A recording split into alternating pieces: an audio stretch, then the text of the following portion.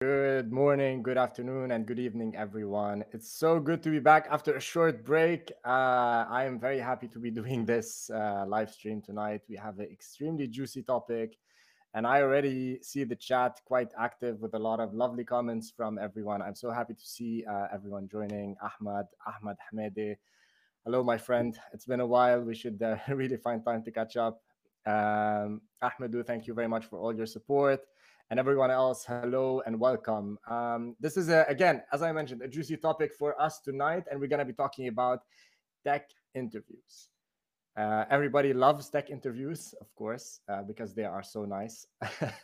But I have to start with the following. So first of all, everything in this live stream today is purely my own personal opinion, and it does not reflect anything on my employer. It does not represent my employer in any way, shape, or form.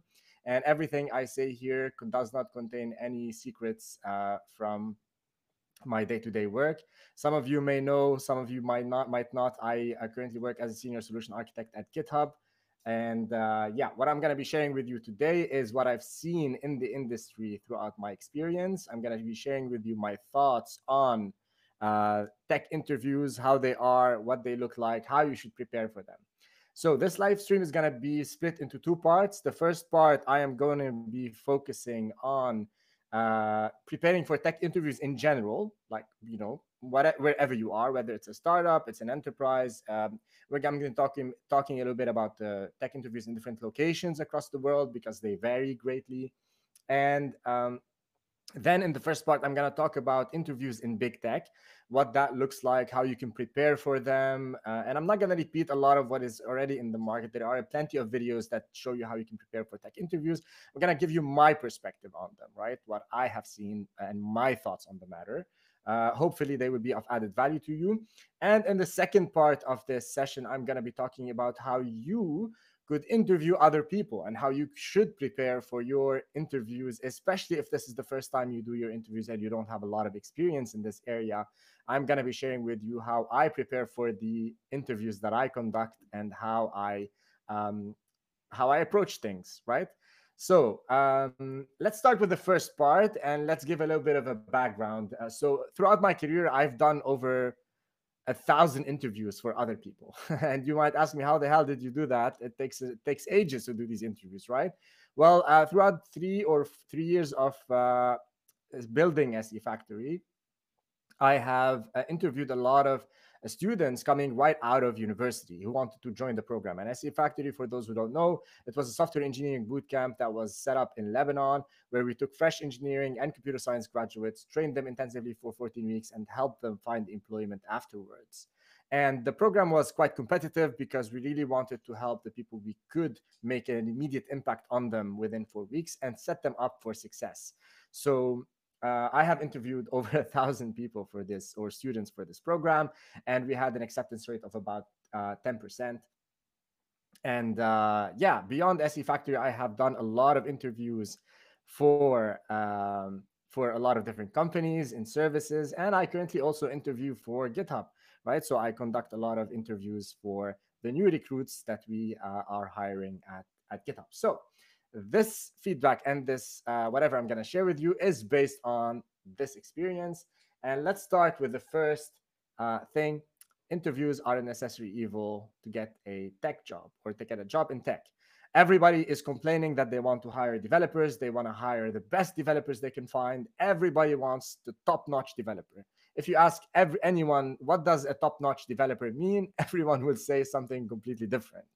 And that is, I think, a little bit the problem with tech interviews. There's no standard for them. There's no real mechanisms to measure the abilities of developers, and everybody is opinionated of what we should be measuring, how we should be looking at it, and how we should be assessing developers and whether they are good for our environment or not.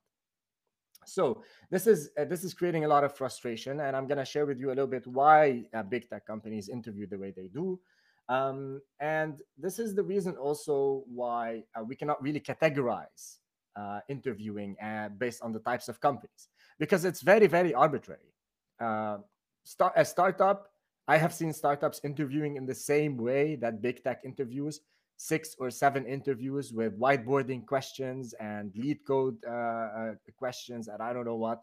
And I wonder, like, what the hell are you folks doing? Like, why would you interview in that style? And this is not to say that startups are doing it wrong or anything like that, but there is really no justification. And if you ask them why do you do it, they say because big companies are doing it that way. Well, that's where you're really wrong, and it shouldn't be this way.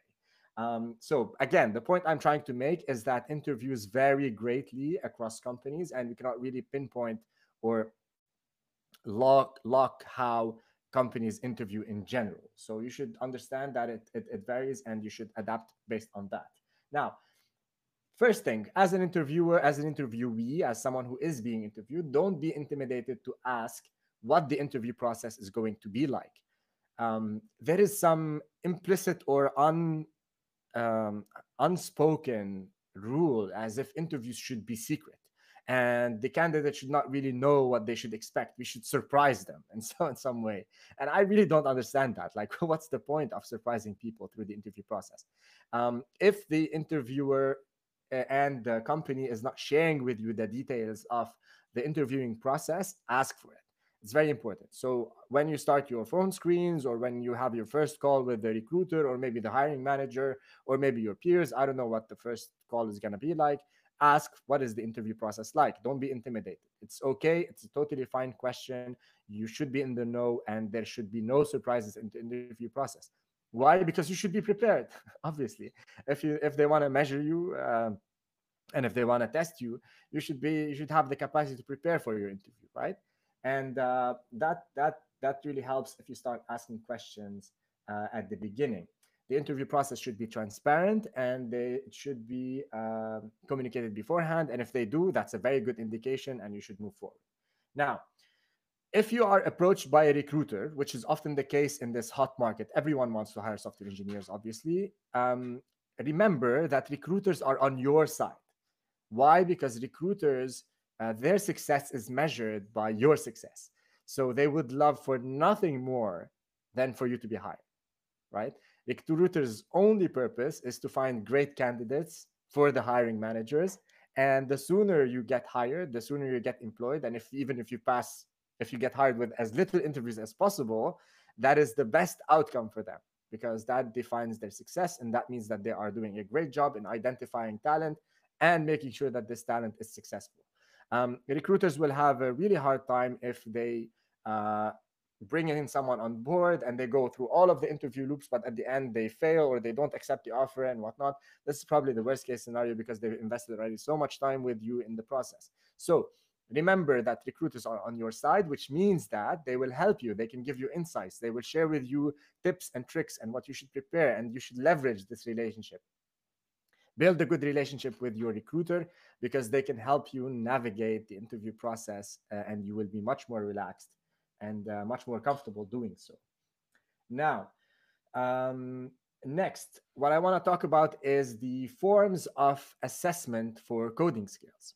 And this is something that I can categorize because I've seen them all. And I don't think there's any other form, to be honest, that I've seen. So, first one I've seen a lot is whiteboarding plus lead code type of questions. And whiteboarding means that whether it's remote or virtual or on site, it basically means that you will go up on a whiteboard, you will have nothing but a pen, uh, or a sharpie or something, and then you will get a random question. It could be a puzzle, it could be one of the lead code type of questions, which are, I consider them coding puzzles. I'm not a fan, but yeah, the purpose of these questions is to gauge how you would behave and how you would reason about a new problem that you face, and how you would think about that problem as a developer. And the hypothesis is that if you attempt to solve these things and you share loudly your way of thinking, this will allow the interviewer to assess whether you are a good programmer or not.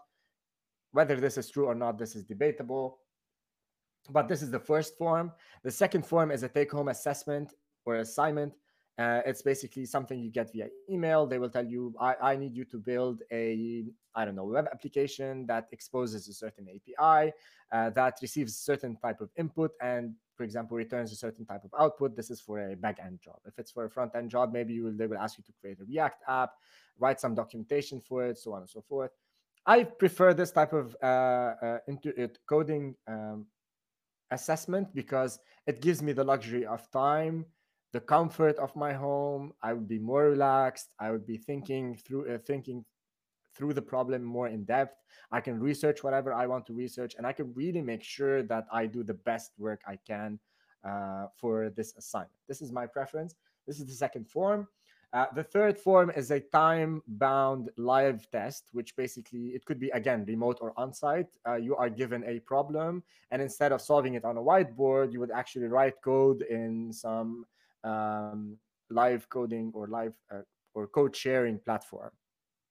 uh, and this is how that would look like, and you will be, again, just like you would do with whiteboarding, you will be assessed on your coding skills. Doesn't really matter if you make some typos or mistakes. What matters is, again, the reasoning, the logic, and how you would process the problem.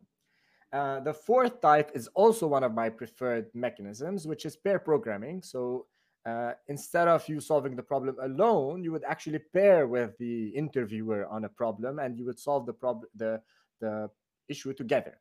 Either you will be the one writing code and the interviewer will be interjecting, giving feedback, so on and so forth, or the other way around.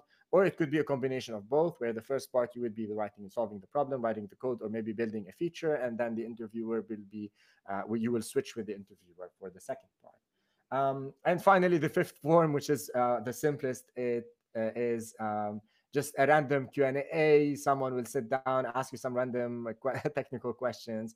I believe this type doesn't really yield any interesting results, just because, yeah, I mean, you could ask about object-oriented programming and polymorphism forever, but that doesn't really tell if you are a good programmer or not, right? You can just memorize the definitions and we can proceed, but that's not really a good sign that you know your stuff, right? So these are the five forms that I've seen. If you have seen other forms, please drop them in the chat. If you have questions about what I've just mentioned, also drop them in the chat.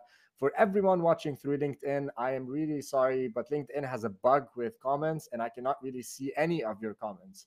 So if you would like to interact or engage with me, please do so by going to YouTube. I will drop the link over here. So you can go to this URL, glitch.stream. You can watch the live stream from YouTube, and you can drop your comments in the chat, and I can definitely respond to you. But I'm sorry, if you're dropping stuff on LinkedIn, I cannot see them at all. This has been a problem for the past few live streams.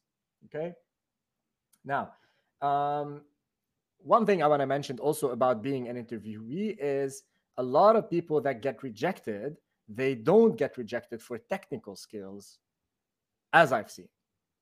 Um, and they don't get rejected because they failed the technical tests.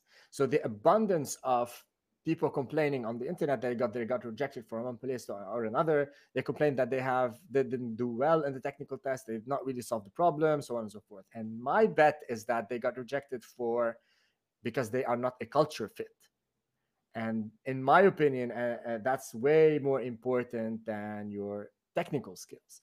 Because if you have the fundamentals right when it comes to technical skills, you can learn the framework, you can learn the language, you can learn the technology stack, you can learn the database that you haven't touched or used before. That's totally okay. And nobody is expecting you to be pushing to production from day one, especially when we talk about larger, bigger companies where the ramp up time can be weeks to months instead of a few days.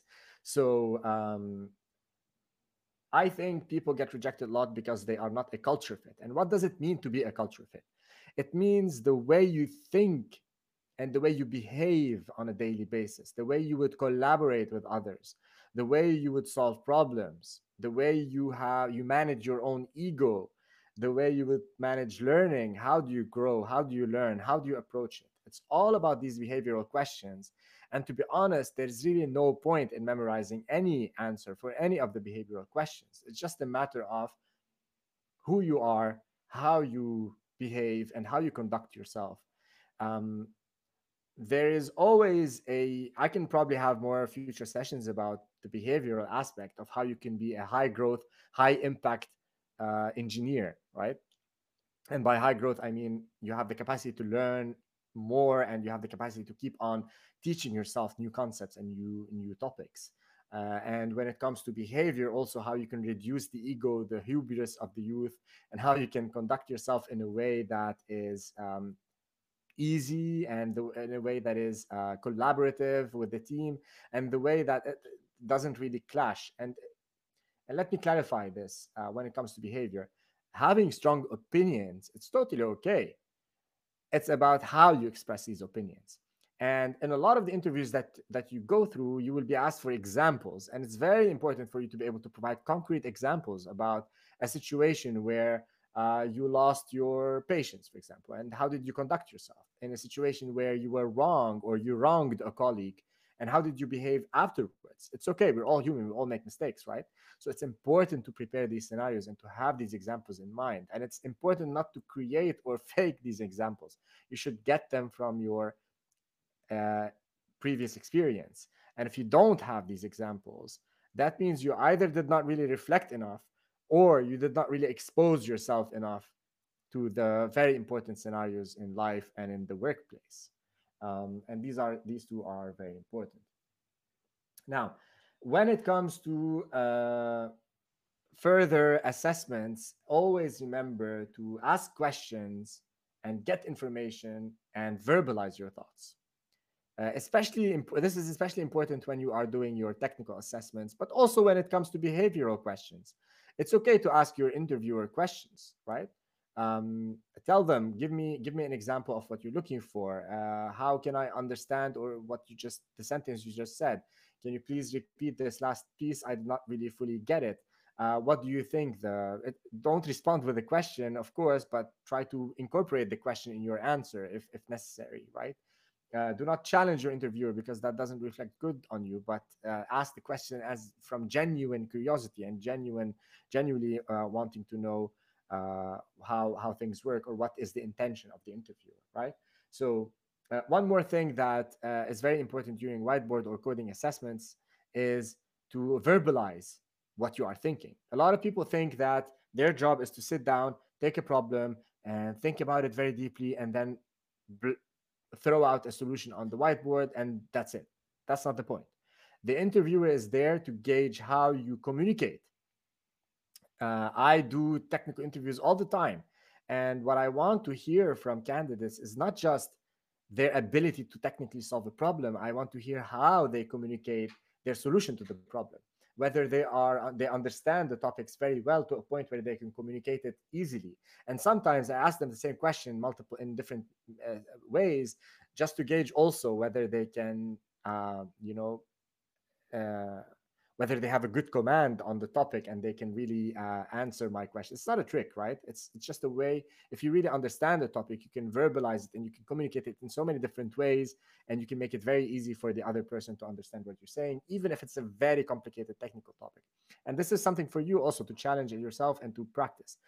Try to explain very difficult technical topics to people who don't understand tech. If they understand what you're talking about, that means you understand the topic very well. If you're not able to verbalize the topic in a simple way, that means you yourself don't understand it at the depth that is necessary for you to simplify, the concept.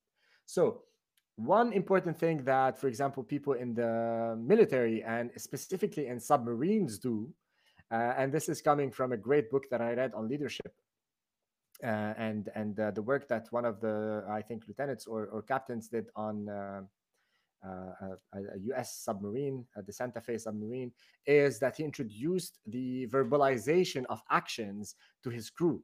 So previously in a submarine, for it to operate properly, a lot of people need to do multiple tasks in sync, and they need to, be very timely, and they need to have them done in very specific times.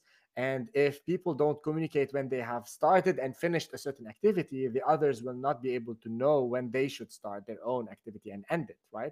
So one thing that they have introduced is the always on communication of the activities that the crew is doing, whether they are tilting the submarine up or down, whether they are changing certain gauges, so on and so forth. They verbalize it. They say, I am doing this and thing, and I have finished right now, as an example. Try to do that also in your whiteboard examples. Try to think out loud. Try to say, okay, now I have this set of information. This looks like information that I can put in an array, for example, as opposed to an array list or maybe another vector or something. I would put them in an array because I think the array gives me the I don't know, the space allocation to put this amount of information, and I don't believe this information will grow beyond this specific point. And here is a good example where you can say to the interviewer, um, in your requirement, do you think that this memory allocation is good enough, or will we need more? And then the interviewer will respond, for example, with, yeah, this is good enough, let's proceed, because it might not be a critical point at that time. And from there, you gained a new data point that you didn't have at the beginning, right? And then you can proceed. Now, a few rules of thumb before we start talking about FANG and big tech are the following. So it's just a summary of what I just said. Ask questions to get informations and verbalize your thoughts. Practice, practice technical problems until they become second nature to you, right? And when we say practice, here's the thing. So people assume that practice means that you solve the problem one time or twice, and yeah, that's it. You just do it, I don't know, once, 1 hour a week, and you're good to go. Maybe if you know the information already at a decent level, 1 hour a week might be enough. But practice means continuously doing it while creating a time space in between the different practice sessions. This is how we learn. It's very important for you to discover and understand how the brain works and how the learning mechanisms work. Spaced learning is very, very effective. Cramming does not work. Why? Because when you learn a certain topic, it doesn't really get engraved into your brain and memory and until you sleep. And deep sleep is very important for this information to become sort of permanent, to move from your immediate short-term memory into your long-term memory. And this is why spaced repetition creates these connections in your brain, and it enforces, sorry, it create stronger synapses or stronger connections in your mind. So when you learn a certain topic on a day, you take a pause, then you come back to it 1 day later or maybe 2 days later, and then you don't necessarily need to repeat it exactly the same, but like connecting topics, you will have a better recollection of it. And the more you do it, the stronger the topic will be in your mind. So spaced repetition is very important, especially when you are trying to solve the lead code type of questions. It's not always fun. I know it's intimidating. I also know it's evil. Yeah, what can I tell you? Unfortunately, this is the way it is with a lot of the big tech companies. I'm gonna have some comments about this in a little bit. But yeah, this is my advice for how you should study and apply yourself. It's as if you are learning an instrument. You're not gonna learn it on the first day. You're gonna need time, spaced repetition for you to become more and more effective. Learning is pretty much just the same. Okay. Now, don't over prepare non-technical questions. Please don't prepare your behavioral questions. It's okay to prepare examples. It's okay to come up with evidence. It's okay to just think about the types of scenarios you might be asked about. It's okay to research it online and see what the communities are talking about, how the interview process is.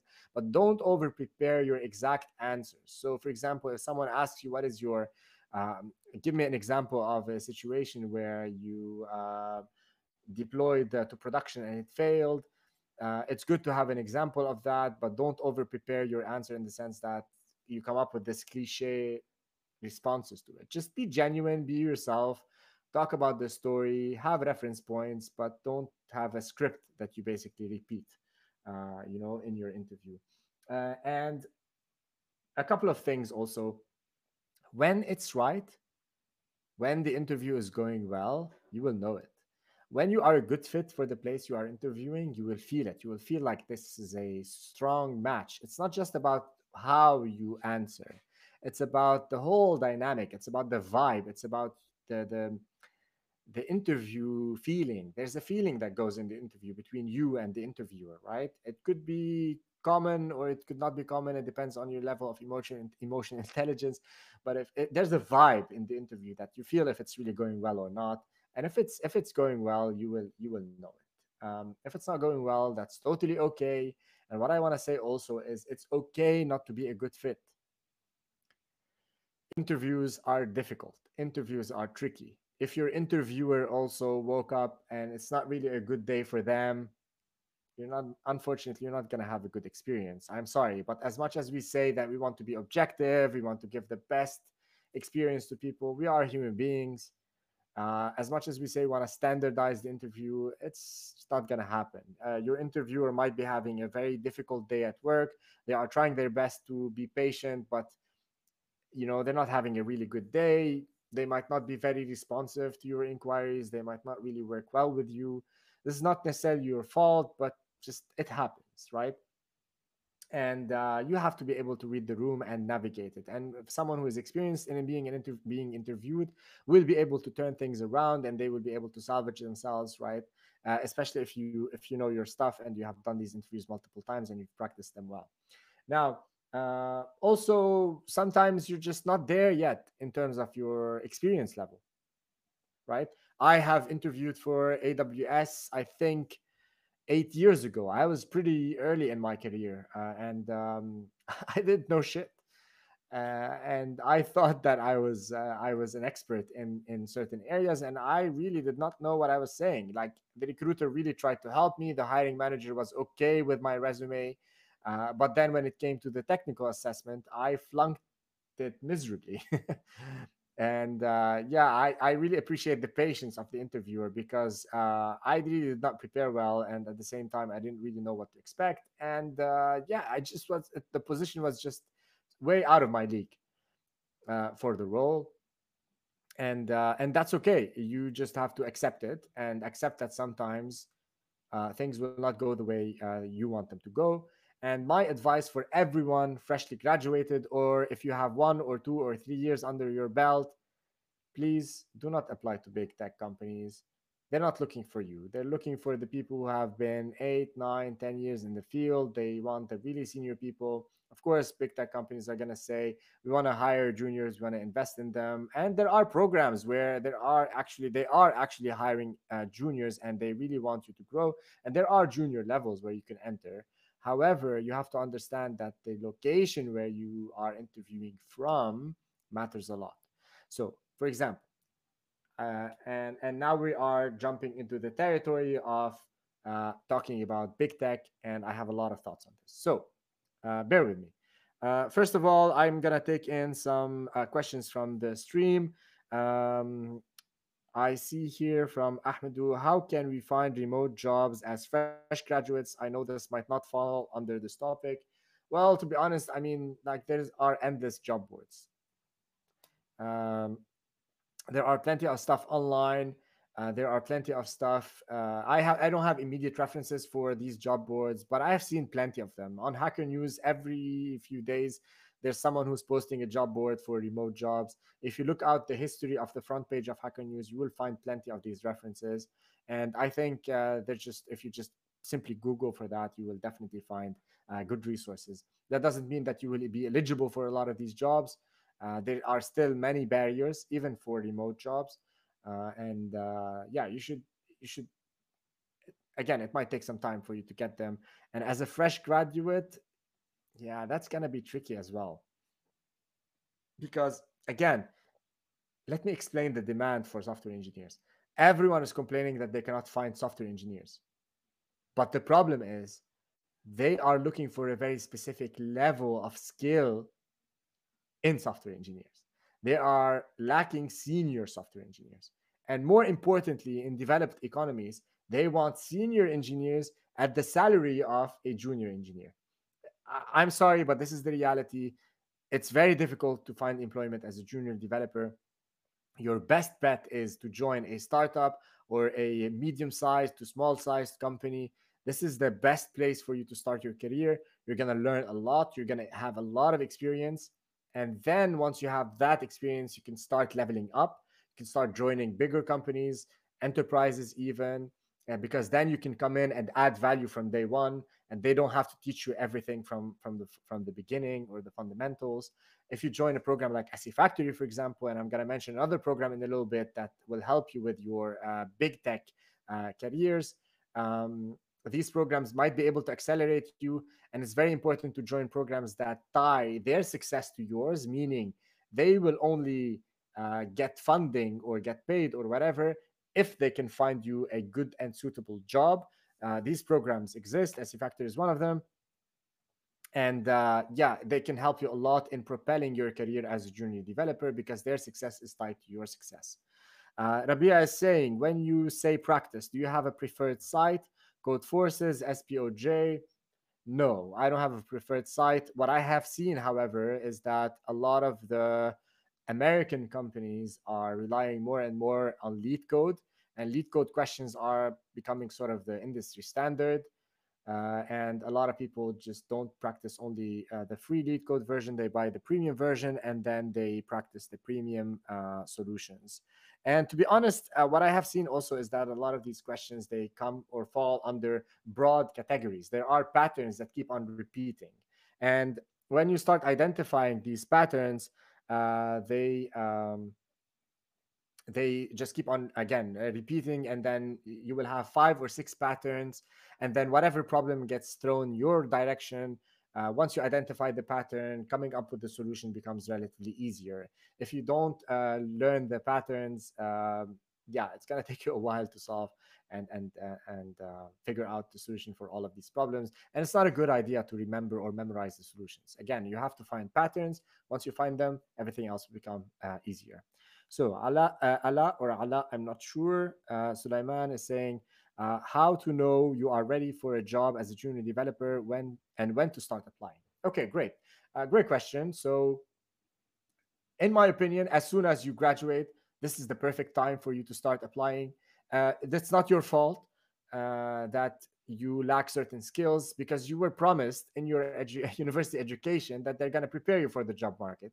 Unfortunately, a lot of the university educations don't prepare you for the job market because they are teaching you a computer science program, for example. And they are preparing you to be a computer scientist because they think the computer science fundamentals are what are necessary, and then the technical skills you can just pick them up, I don't know, maybe in an afternoon or something. They're not totally wrong. I agree that the fundamentals are important, but people need direction, especially as junior developers. I know for myself, I needed a lot of mentoring early on in my career. A lot of people helped give me some focus and direction on what I should be learning. And they didn't really necessarily say, okay, learn this programming language, but they said it's important to look in this direction, it's important to look in that direction. So um, as soon as you graduate, go for it, start applying, but also build. That's everything. I tell this all the time to everyone. You have to build side projects. Theory alone does not work. uh, Doing this lead coding stuff early on as you graduate doesn't help. This is not what companies will hire you for. Build actual products, build services. If you can work as a freelancer, build websites, build mobile apps. This is where you get the best experience. Deploy these, not just build them on your own machine. Building something on your laptop is something, deploying it to an environment is something else. This is where the most of the learning will happen. Uh, Contribute to open source if you can, read the open source code if you can. You will learn plenty of stuff there. At the very least, find an open source project that is interesting, fork or clone the repository locally, try to get it up and running. This exercise alone over a weekend, it will teach you a lot of stuff about the technologies that were used in this environment. And setting up a dev environment is one of the most critical skills as a junior developer that you can learn, especially if you come from a Windows background or whatnot.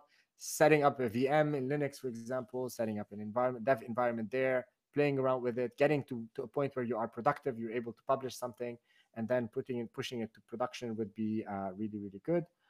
I see also Hacktoberfest is a good opportunity for open source contributions, 100%. And even beyond Hacktoberfest, go for open source repositories on GitHub, any project that you fancy, and look for labels that say, oh, good first issue, or good first, yeah, good first issue, basically.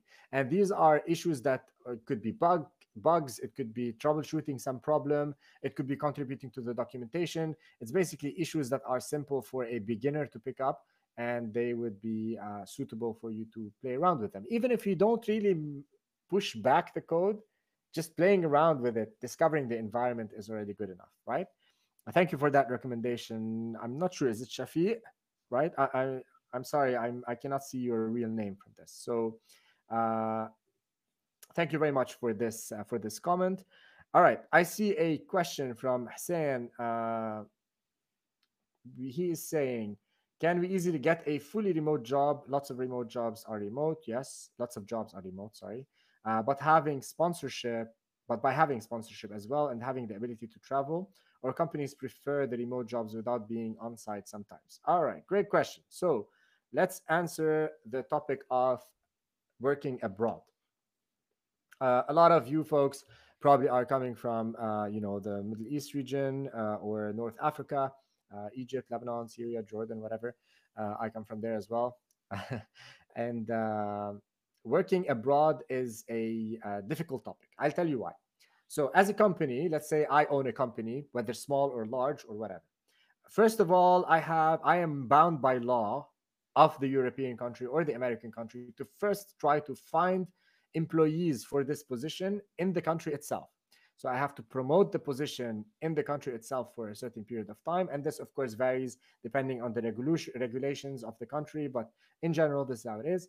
And then if I cannot find people to fulfill the job in the country, in the designated country, I will start be looking abroad. And when I say looking abroad, that also means I would be looking at people who I can bring in much more easily. For example, Eastern Europe.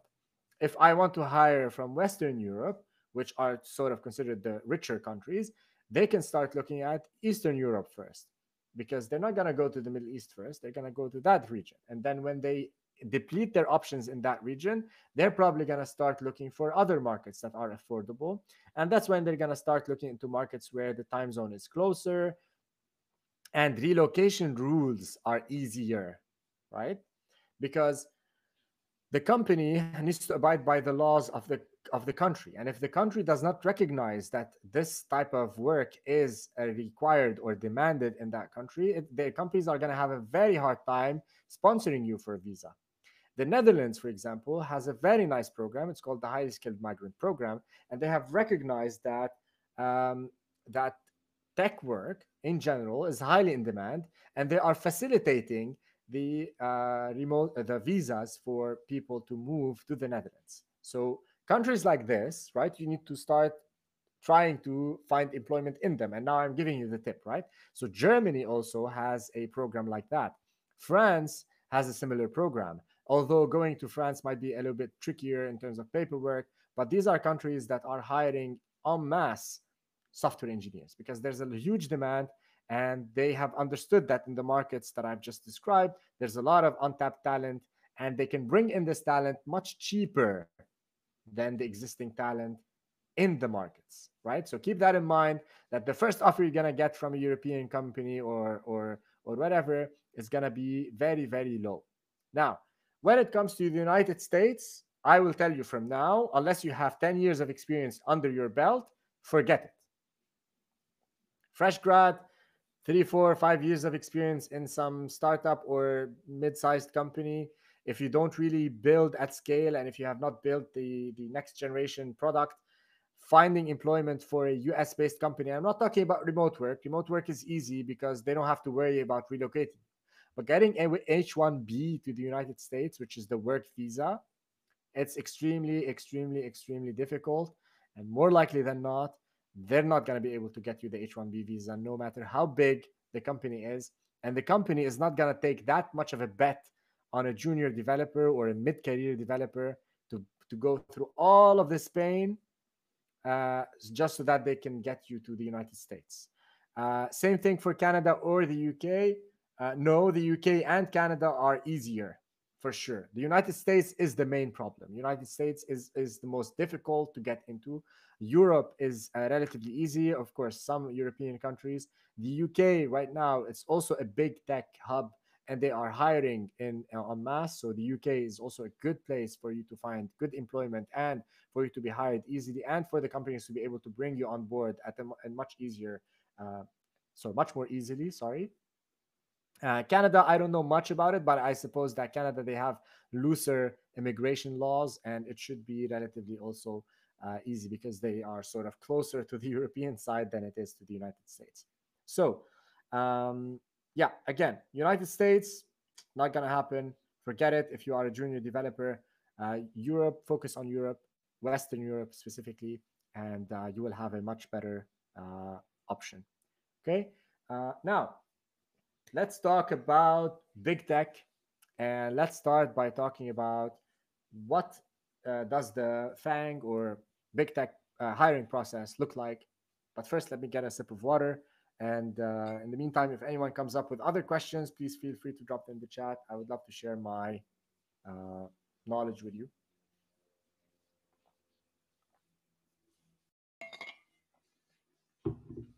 All right, let's see. So, big tech.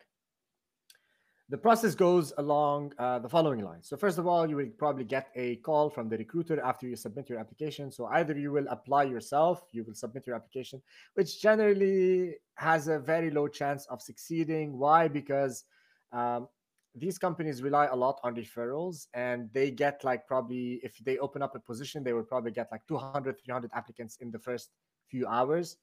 It's highly competitive. Everyone wants to work there.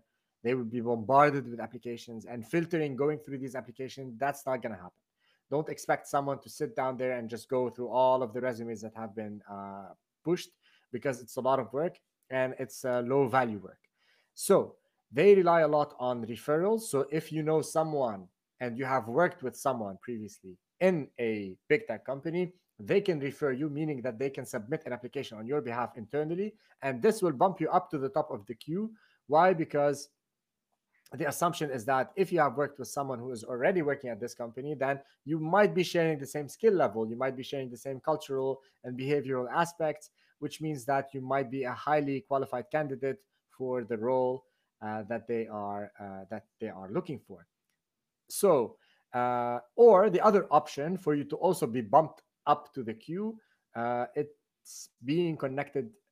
Sorry, a recruiter will approach you, and this is not very uncommon, especially if you move to Europe. You will be bombarded with your recruiters. They will find you. They will be able to spot you in searches, and if you have certain keywords that they are looking for, and this is where optimizing your profile will come in handy. If you have certain keywords that they are looking for, and you have a specific set of experience that matches the requirements that they have, because recruiters are not necessarily technical people, right? They will get requirements from the hiring manager and the team, and they will start looking for the best possible candidates. So once they find these candidates, they will approach you, they will message you over LinkedIn or email or whatever, telling you that there's a good opportunity for you. Do you want to consider it or not? And if you say yes, they will start the process immediately, which means that you will be bumped up to the top of the queue, and they will process your application right away. So after this initial contact with the recruiter, they will pretty much schedule a short call with you to make sure that you have good communication skills, that you are valid, and that they clear certain aspects of the filtering with you. They might ask you about your compensation, or at least your compensation range. It's a figure where it's important not right now, because when they ask you this question, they have a range that they can work within, and if your compensation is way higher or way higher than that range, then they probably prefer to not go through the process with you, because probably they cannot afford you and they're not able to go up to the level where you want. So for example, if there's a position open for a developer and you are a senior developer, and the range stops at a point X, and you want X plus whatever figure, they will tell you, no, sorry, the position is too junior for you and we're not going to proceed. However, if you are a senior developer and you want to work in the, if you want to get the compensation of a junior developer, that's also okay. They're not gonna mind. They're gonna quite happy with it. That's why sharing your figure at the beginning is very telling and indicative, and it will set the direction for everything that happens afterwards. Now, the big tech interview is composed of multiple loops, and what you need to understand is you have to succeed in all of the loops. So every interview you do, the interviewer will grade you basically. Strong, no, you're immediately disqualified. No more steps will be. You will not proceed in the loops anymore. That's it. If you do, if you are a no, there might be question marks if the hiring manager likes you and someone says no. Some companies will allow you to move forward, other companies might not. They will also stop the interview process right then and there. If you get a yes, you will proceed through the steps. And if you get a strong yes, that's a very good indication. And at the end, if you are compared to another candidate that has received multiple yeses, but you have received a strong yes or two, then you will be the one who will get the offer eventually. And it really depends on the deliberations and the committee um, that happens towards the end of the interview loops. Now, of course, I jumped through the steps, but again, we start recruiter, first contact, hiring manager interview. The manager you're gonna be part of their team is basically gonna have a call with you. They're gonna want to make sure that you are a good fit, and then probably the technical screening happens. It might be a short technical screen that happens remotely. Especially if they have to fly you to another country. If you are relocating to another country, they want to make sure that you are qualified enough to solve their technical problems, right? So they do a small technical screen first so that they don't waste time later. And then there's the on site. Right now, because of COVID, we're not doing on sites anymore. So everything happens virtually. You will probably go through multiple interviews, right? One after the other with different people. A combination of them will be technical assessments, coding interviews, maybe even a take home assessment. And then you do a technical review of the take home assessment with the interviewer. That's what we do at GitHub, for example. And then after the technical interviews, you will have the behavioral peer interviews. And finally, you will have a last few touch points with your recruiter. And if you succeed through all of these steps, they're going to share with you an offer. And then this is where you negotiate the offer. And if you negotiate the offer and successfully, if it's a US based company, you will have to go through something called a background check, where they will review your legal status and they will review your information. And if you pass the background check, that is the last hoop, then you are welcome to the team. You have to understand, if they are going to work on a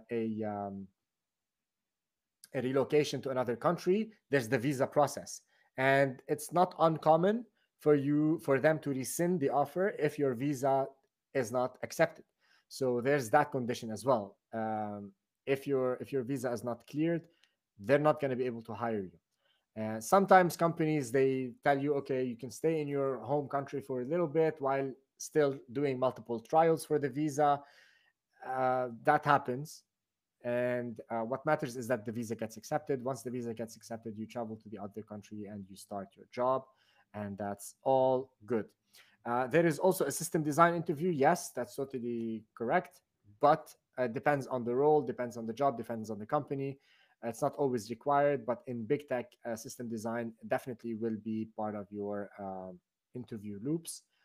We don't do one at GitHub for certain roles, but we do it for other roles. And yeah, it's good to prepare for system design. And when I say technical assessment, in my mind, system design is definitely part of them. All right, so the obsession with big tech and why, and the good stuff, the good side about big tech, right?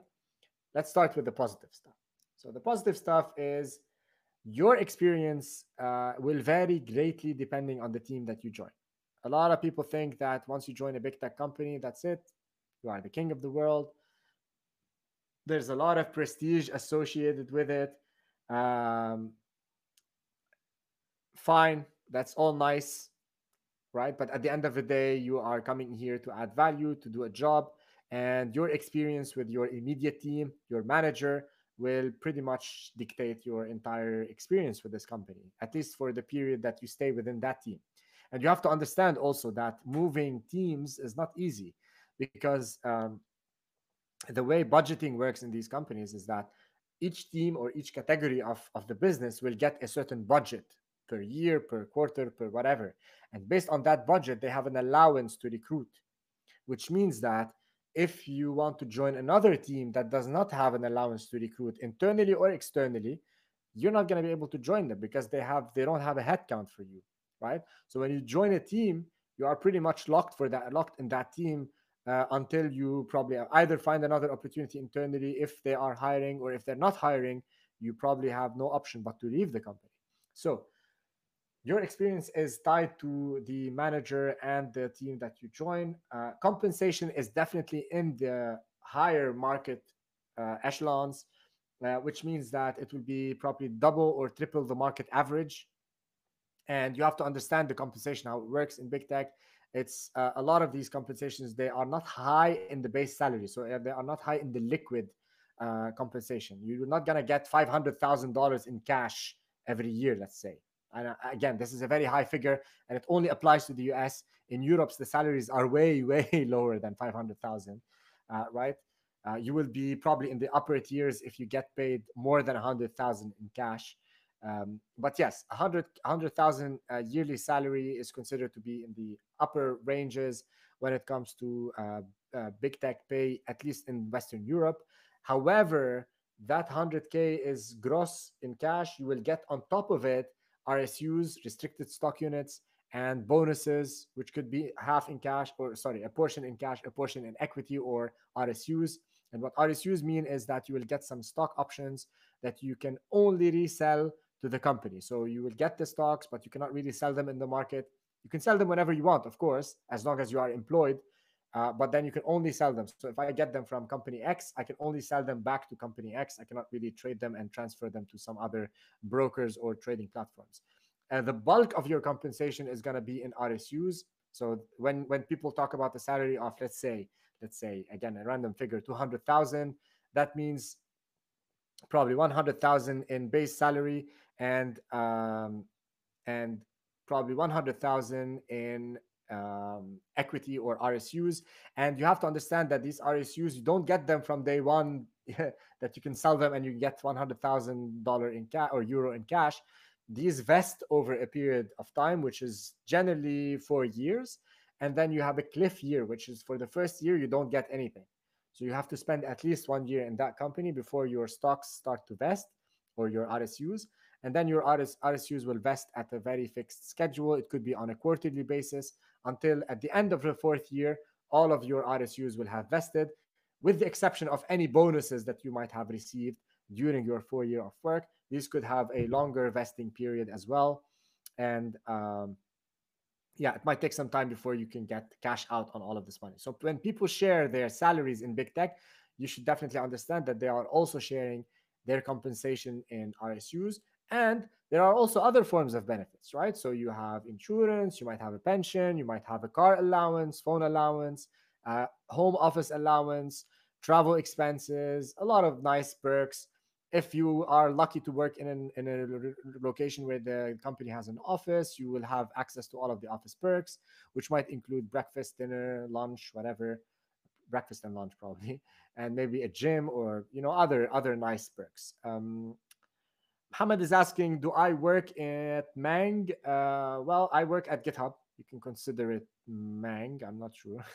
Yes, you do. So GitHub is part of Microsoft, and I work there. And this is why I'm sharing with you what I'm sharing. And I am based in the Netherlands. So beyond compensation and the nice perks, you will be surrounded by a ton of amazing, kind, brilliant people. This is, I think, very common across all of the big tech companies. There are a lot of amazing talent.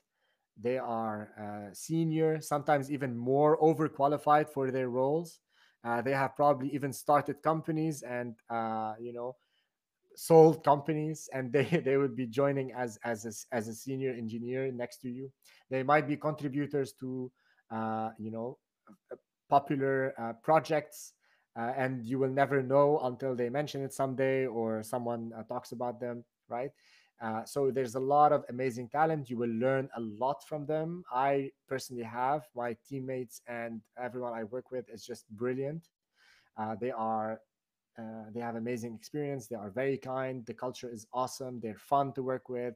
And even though we work remote, we have not failed to create a lot of nice moments and bonds and it's just a pleasure to work with a lot of with the people. And the imposter syndrome will definitely kick in because you're gonna feel like you're not good enough, but trust me, you are, because you have passed the process.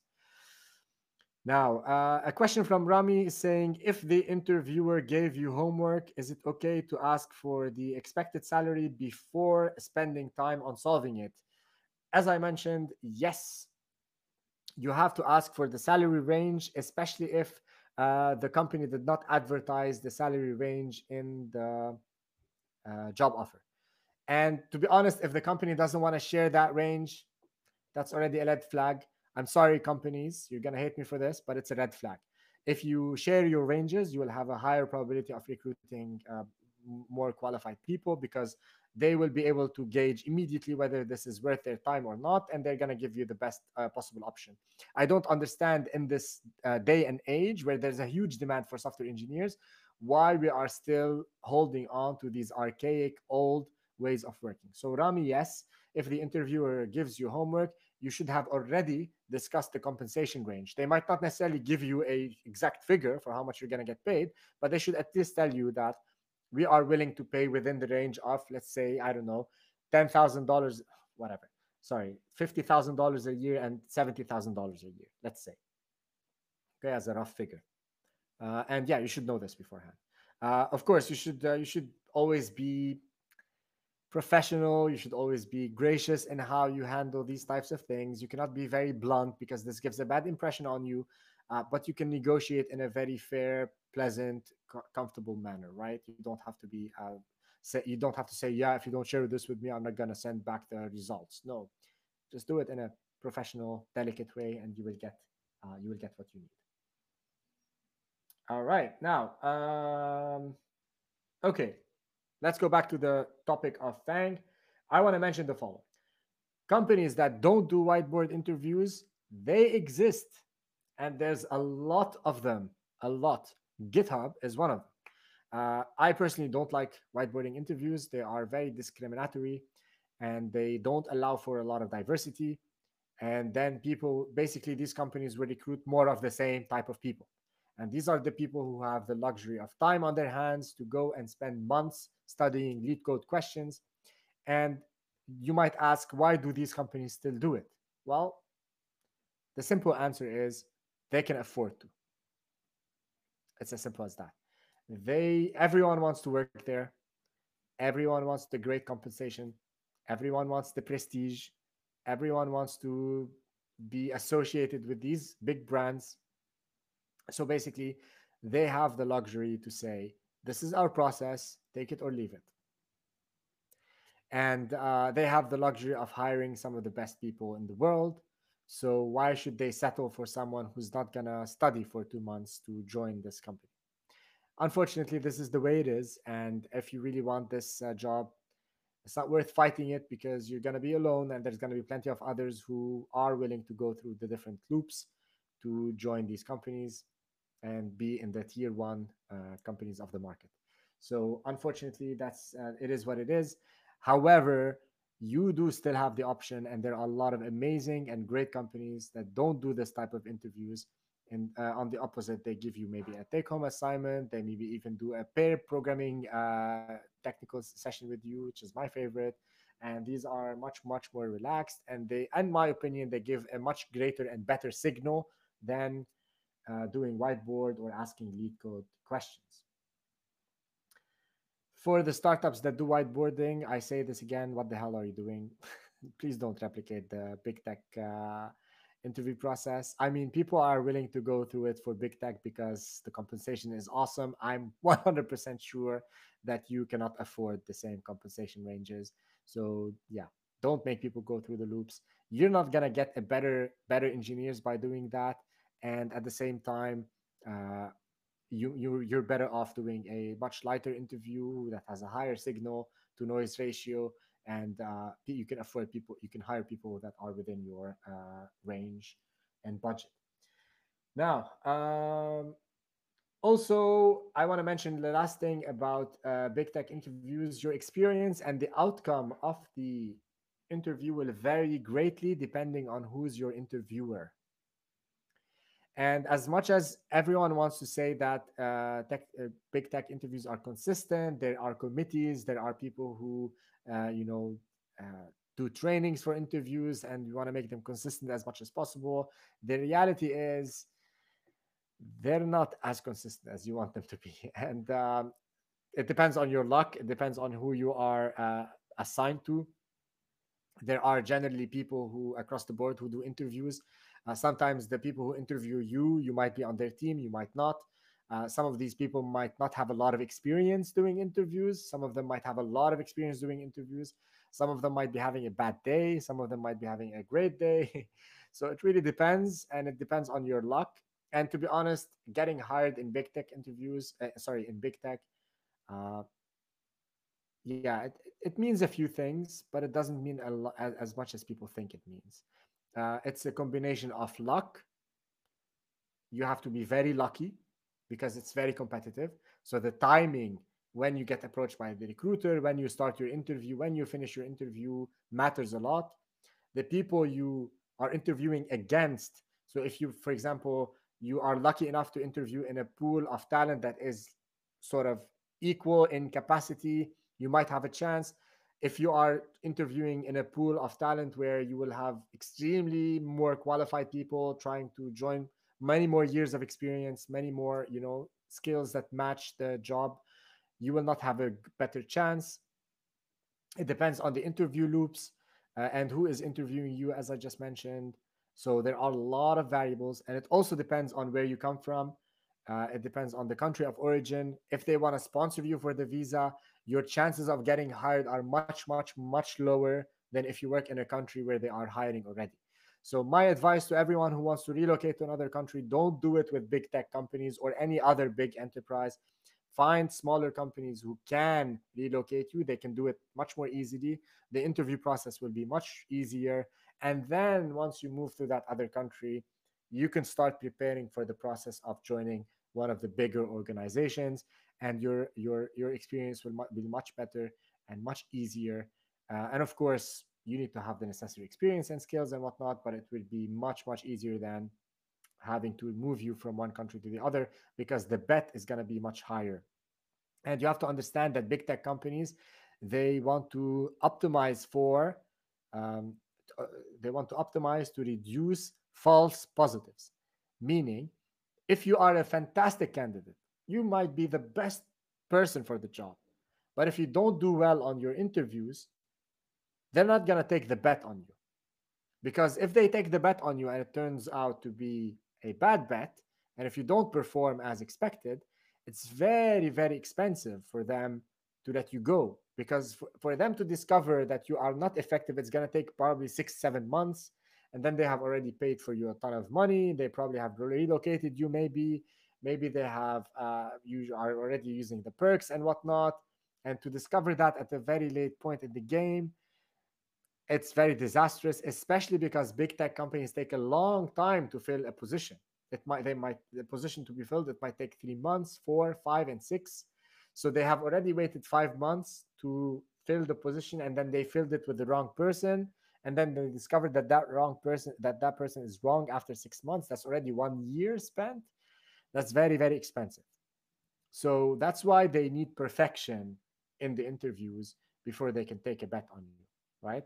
And that's why I also say luck plays a big role in this. Because if you're having a bad day yourself and you are not doing a great job, if you, for example, have small problems like your internet doesn't work on the day of the interview, it happens, right? Luck plays a big role in this. So, again, this is all I had to say for interviews. I hope I was able to answer a lot of your questions. I see a couple of things on LinkedIn from Muhammad Tuban, who is saying, you forgot about Canada. I myself immigrated to Canada. Canada has a similar immigration program to the Netherlands. Yes, thank you very much, Muhammad. I mentioned that Canada might have easier rules or immigration programs than the United States at a later point. But thank you for reminding me. Rudy is saying Canada has Canadian experience issues. Yeah, potentially. Again, as I mentioned, I talk about Europe because that's where my experience lies. I have never applied to Canada, or I don't know, but thank you very much for mentioning it. If Canada is a great place and you want to be there, be my guest. Um, Hamad is saying getting jobs in Canada are relatively easier. That's all good news. So this is for you folks. If you want to move out, Canada seems to be a good option. I'm personally aware of a lot of countries in Western Europe and the UK that are hiring now massively in tech.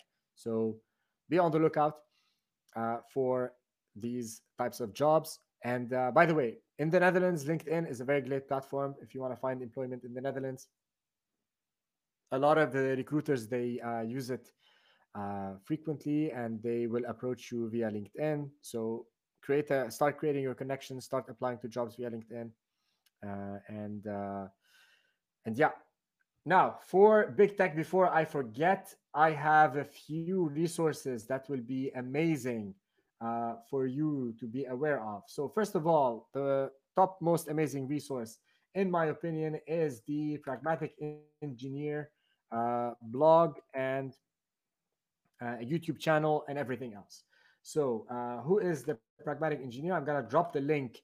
I'm gonna put the link here for you, and I'm gonna then put it in the description of the video once I publish it on YouTube. And right, so this is the link first of all for the Pragmatic Engineer blog. This is Gurgly. I'm sorry if I'm butchering your name, Gurgly, but he has been a engineering manager at Uber for a really long time.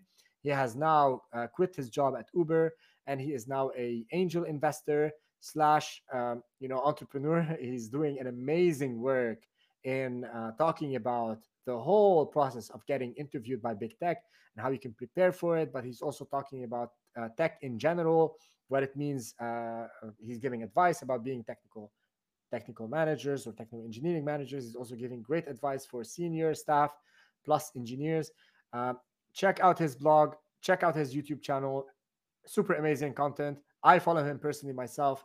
I learned a lot from this guy, and he has a lot of great resources on how you can prepare for tech interviews in the bigger companies. So that's the first resource.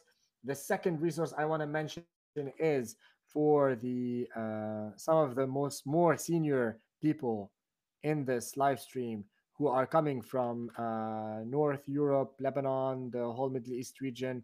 Manara Tech is a boot camp similar to SE Factory that has been started by a friend of mine. She is based in San Francisco, and she is helping you folks find employment in big tech. So Manara Tech is a boot camp that hires not fresh graduates per se, but people who have spent a few years in the industry already. And they walk you through the boot camp and they prepare you for the big tech type interviews. They prepare you for the lead code stuff, the whiteboarding interviews, system design. They will basically walk you through the whole process of what you need to go through to succeed in a big tech interview, and they will try to place you. They are building relationships with a lot of the bigger companies, and there are amazing stories from the graduates of their program who have actually made it and they have succeeded. So, a program like this will increase your chances. Of course, they are not a silver bullet, and even though they promise that they will help you find a big tech job, you might end up in a non-big tech company. You might end up still in a big company, right? But it's not necessarily big tech. You might have a great compensation and you will increase your chances of being relocated to another country than your country of origin if this is something that you wish for. Next resource I want to share with you is the GitHub repository for companies who don't do whiteboarding interviews. And this is the link. Let's show it here. All right, this is the repository, which is called Hiring Without Whiteboards. This is a huge list of companies that hire tech talent without doing whiteboarding interviews. And I hope these resources come in handy for you. I'm going to again drop them all in the description of the recording once I publish the recording of this video right after this session. Now, let's talk about oh, there's a question. Aside from system design interviews, what kind of technical experience do I have to have as an entry level to secure a position in big tech? As I mentioned, Muhammad, a while ago, entry level positions in big tech are not that frequent or they are not that ubiquitous. Why? Because big tech companies, they can afford to hire anyone, and you're gonna have a big hard time finding employment as a junior engineer in big tech. What are the skills? I can answer. So first of all, you need to have experience in building scalable solutions. Scalable solutions, be it on bare metal, on-prem, or in the cloud. So you have to have the capacity to understand how the cloud works, how you can what um, how you can architect and design these solutions for scale, not because you're not necessarily going to work on these solutions when you join the company, but they just want to know and make sure that you have this knowledge before you do. Knowledge about the web, mobile, and all of the deep down details that of how they function and how they work is pretty much necessary, especially in product companies that build SaaS products or mobile apps. Knowing everything you need to know about the web is important, and I can give you, for example, a question that will gauge your level of knowledge. So one question that I really like, and I used to ask my students this question: if you have a browser, you type in a domain name in the browser or URL, whatever that URL, explain in as much detail as possible what happens from the moment you hit enter until the moment where the page is rendered in the browser. And you being able to describe everything that happens, even on the small network protocol level, right? And going to the server, what happens over there, how the page is rendered, discussing all the nitty gritty details of server side rendering, discussing all the nitty gritty details of how the browsers work and how they render, how the rendering engines work, how the parsing mechanisms happen, everything regarding DNS, everything regarding the protocols that govern the internet. This is how you gauge how much knowledge you have in the field. And then this is not enough. Multiply that to a lot of different systems that you might be touching, and these vary from one company to the other. So if you join, for example, fintech companies, if you join companies who do financial transactions, you're gonna need to do you're gonna need to have a lot of knowledge about concurrency, multi-threading, parallel computing, fast algorithms, data structures. All of these topics are crazy important. So I hope this gives you a little bit of a perspective on the level of experience you need to have for you to secure a job in big tech. Um, it's a lot. And the problem is you cannot really study it over a weekend. And that's what I say, having experience in the field for a certain period of time is very important. And all of this, put it on side, you need to have experience in troubleshooting problems in production. And when the time comes for you to troubleshoot a problem in production, you don't have the luxury of Googling stuff. You need to know this material by heart. You need to be able to troubleshoot by elimination. You need to be a great diagnostician. And for you to be able to diagnose these problems effectively, you need to have experience and you need to have seen these problems at a smaller scale maybe before, so that the idea that the issue could be somewhere comes to your mind. And of course, there will be new issues to discover, but having the ability to troubleshoot it, even from the operating system level all the way up to looking at diagnostics reports at a high level, is very important. Some of the questions you might ask in a technical interview, for example, are: if you have an application running on an operating system, how do you troubleshoot performance of this application? The customer is complaining that the application is slow. What do? You need to be aware of the operating system details. You need to be aware of the system utilities that we'll be using for this, right? And this is not, again, something you can study over the weekend. You need to build up your experience over time for you to be able to answer this level of questions. I hope I was able to give you some insights, Hamad. Maybe we can do future sessions where we can dig deeper into these details. But again, I don't want to repeat all the material that is already available online. As I mentioned, The Pragmatic Engineer is a great reference. And from there, you can branch out to other people who talk about these technical interviews in much more depth. They walk you through the whole process. They can even do simulations. They even do whiteboarding assignments, and they talk about all the system design stuff. I might or might not talk about these things in the future. We will see how much relevant or important these topics are for you. And before we wrap up, I've been talking for an hour and 15 minutes now. I want to allocate some time to cover the second part of this live stream. And in the second part, I want to talk about how you, as an interviewer, should conduct yourself. I'm going to talk about this for 15 minutes because I want to wrap up this live stream. It's been a long session, but I'm really hoping that you are able to get some benefits from it. And without further ado, what does it mean to be an interviewer? So, first things first, you need to have the ability to set the stage and the tone of the interview. The way you conduct yourself as the interviewer in the first 2 to 3 minutes of the interview is very, very important. You will either make the candidate in front of you feel comfortable and relaxed, or you will make them extremely anxious. And it all depends on everything: your facial expressions, your body language, your tone of voice, how you, whether you smile or not, and how you engage with that person greatly affects them, and affects also the outcome of the interview. You definitely want people who are relaxed. You want people who are not anxious. No matter what you do, people are going to be anxious, but there's a difference between people who are anxious and people who are scared. You have to be uh, you have to be empathetic with them. You have to remember that once you were an interviewee yourself, you have to remember that at some point down the line in the future, you're gonna do the interview. You're gonna be on the other end of the interview as well, and you would want your interviewer to be gracious with you as much as you would need to be gracious with the candidate you are interviewing today. So set the tone, be gentle, try to smile, try to be accommodating, try to welcome them, and if they feel anxious, offer them maybe something to drink if this is an on-site, or maybe even throw in a joke if that's possible. I don't know, jokes, it's iffy because it's it could be borderline non-professional.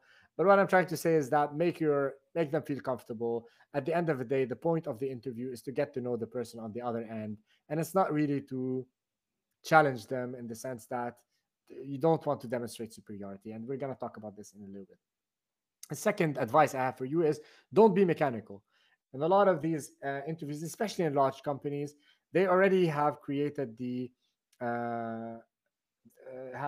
set of questions for you to ask because they want to have assessments of certain areas, right? And they don't want you to go uh, think about these questions when you interview that candidate, because the interviews might come in throughout a very busy day for you, and they don't want you to really put in a lot of mental effort in conducting these interviews. That's why they prepare the questions beforehand.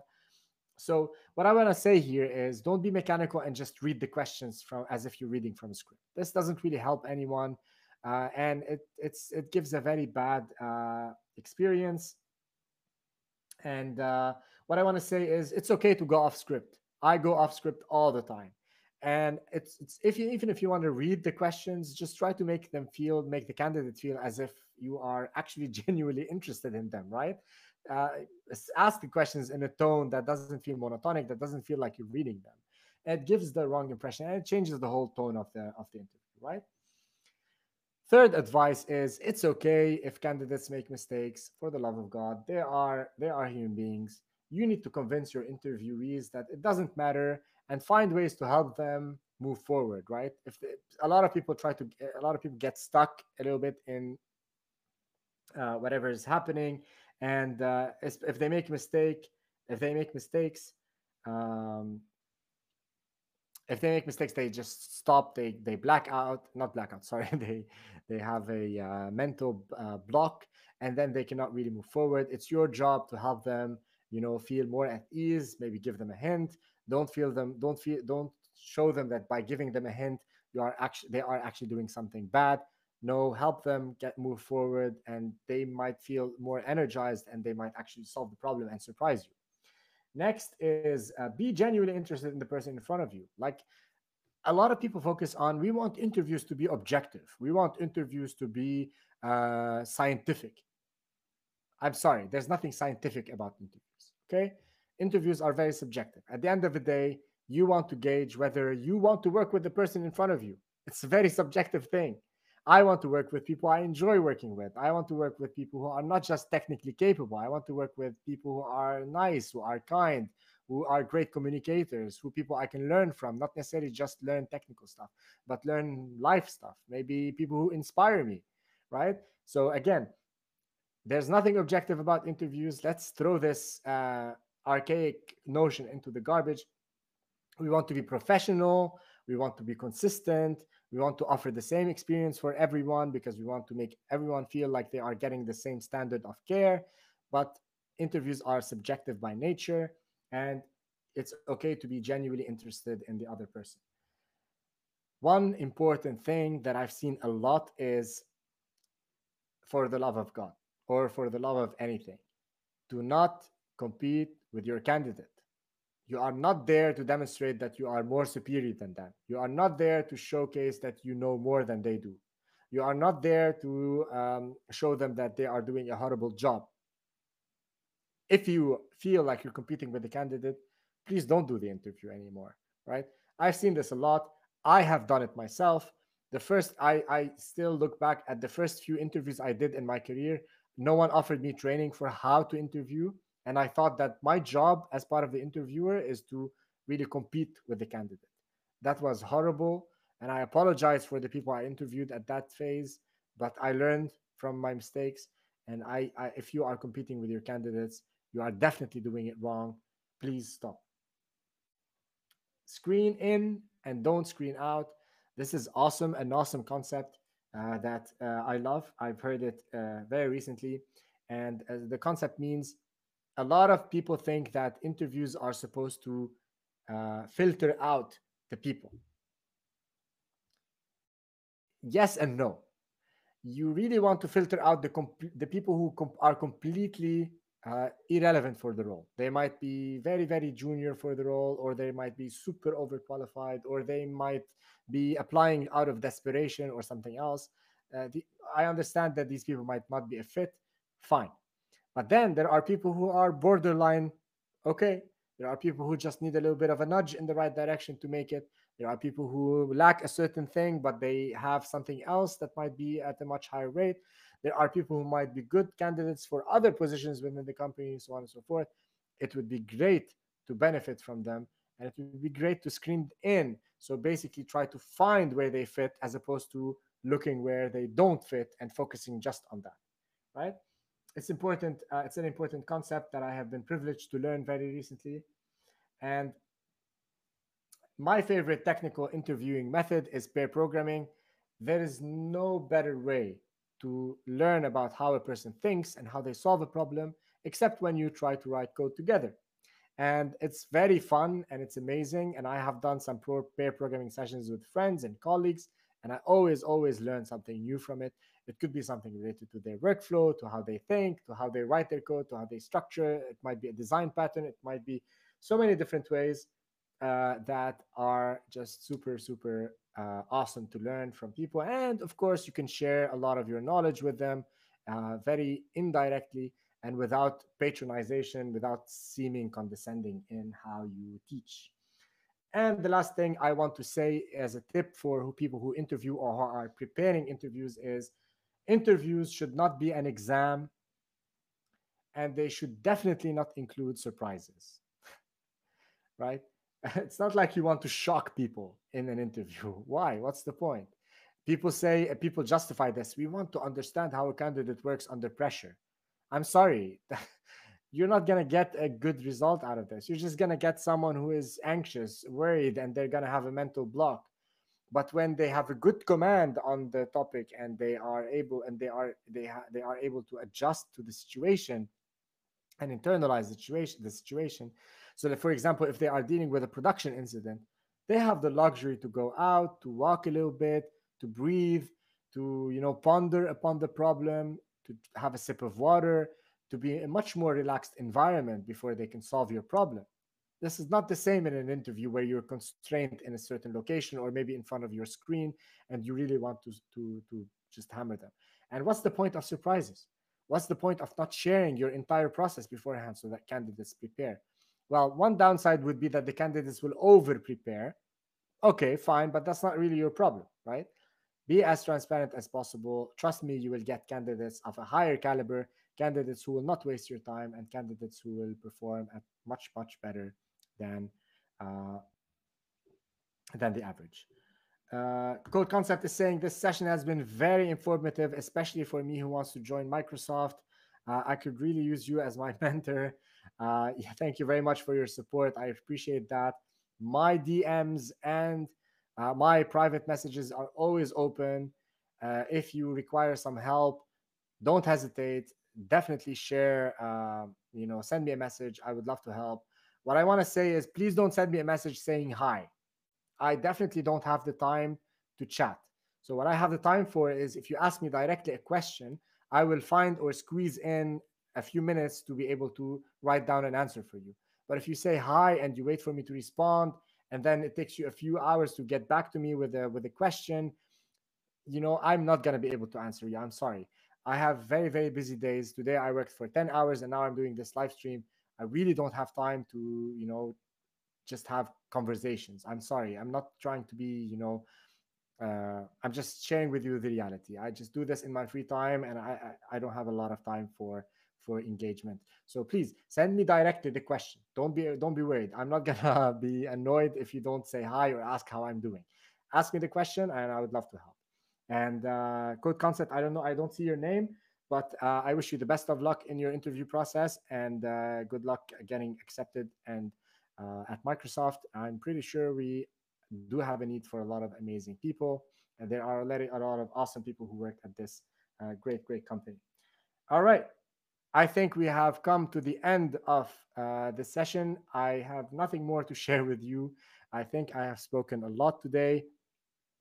One more time, thank you very much for everyone who is watching these live streams. You are a great support. I love everything that I love helping people. I love sharing all of my experience, even if it takes whatever time that it takes with you. I love the engagement today. Great questions from everyone. I loved seeing a lot of the very familiar names to me. I loved seeing some friends in the chat. And for the people I don't know, thank you very much for coming in. And I hope these sessions were informative and they were able to help you a little bit on your journey. As I mentioned, my DMs are open. Feel free to engage with me on all of the channels: LinkedIn, Facebook, Twitter, whatever you want, and even on GitHub. I'm always happy to receive engagements from you.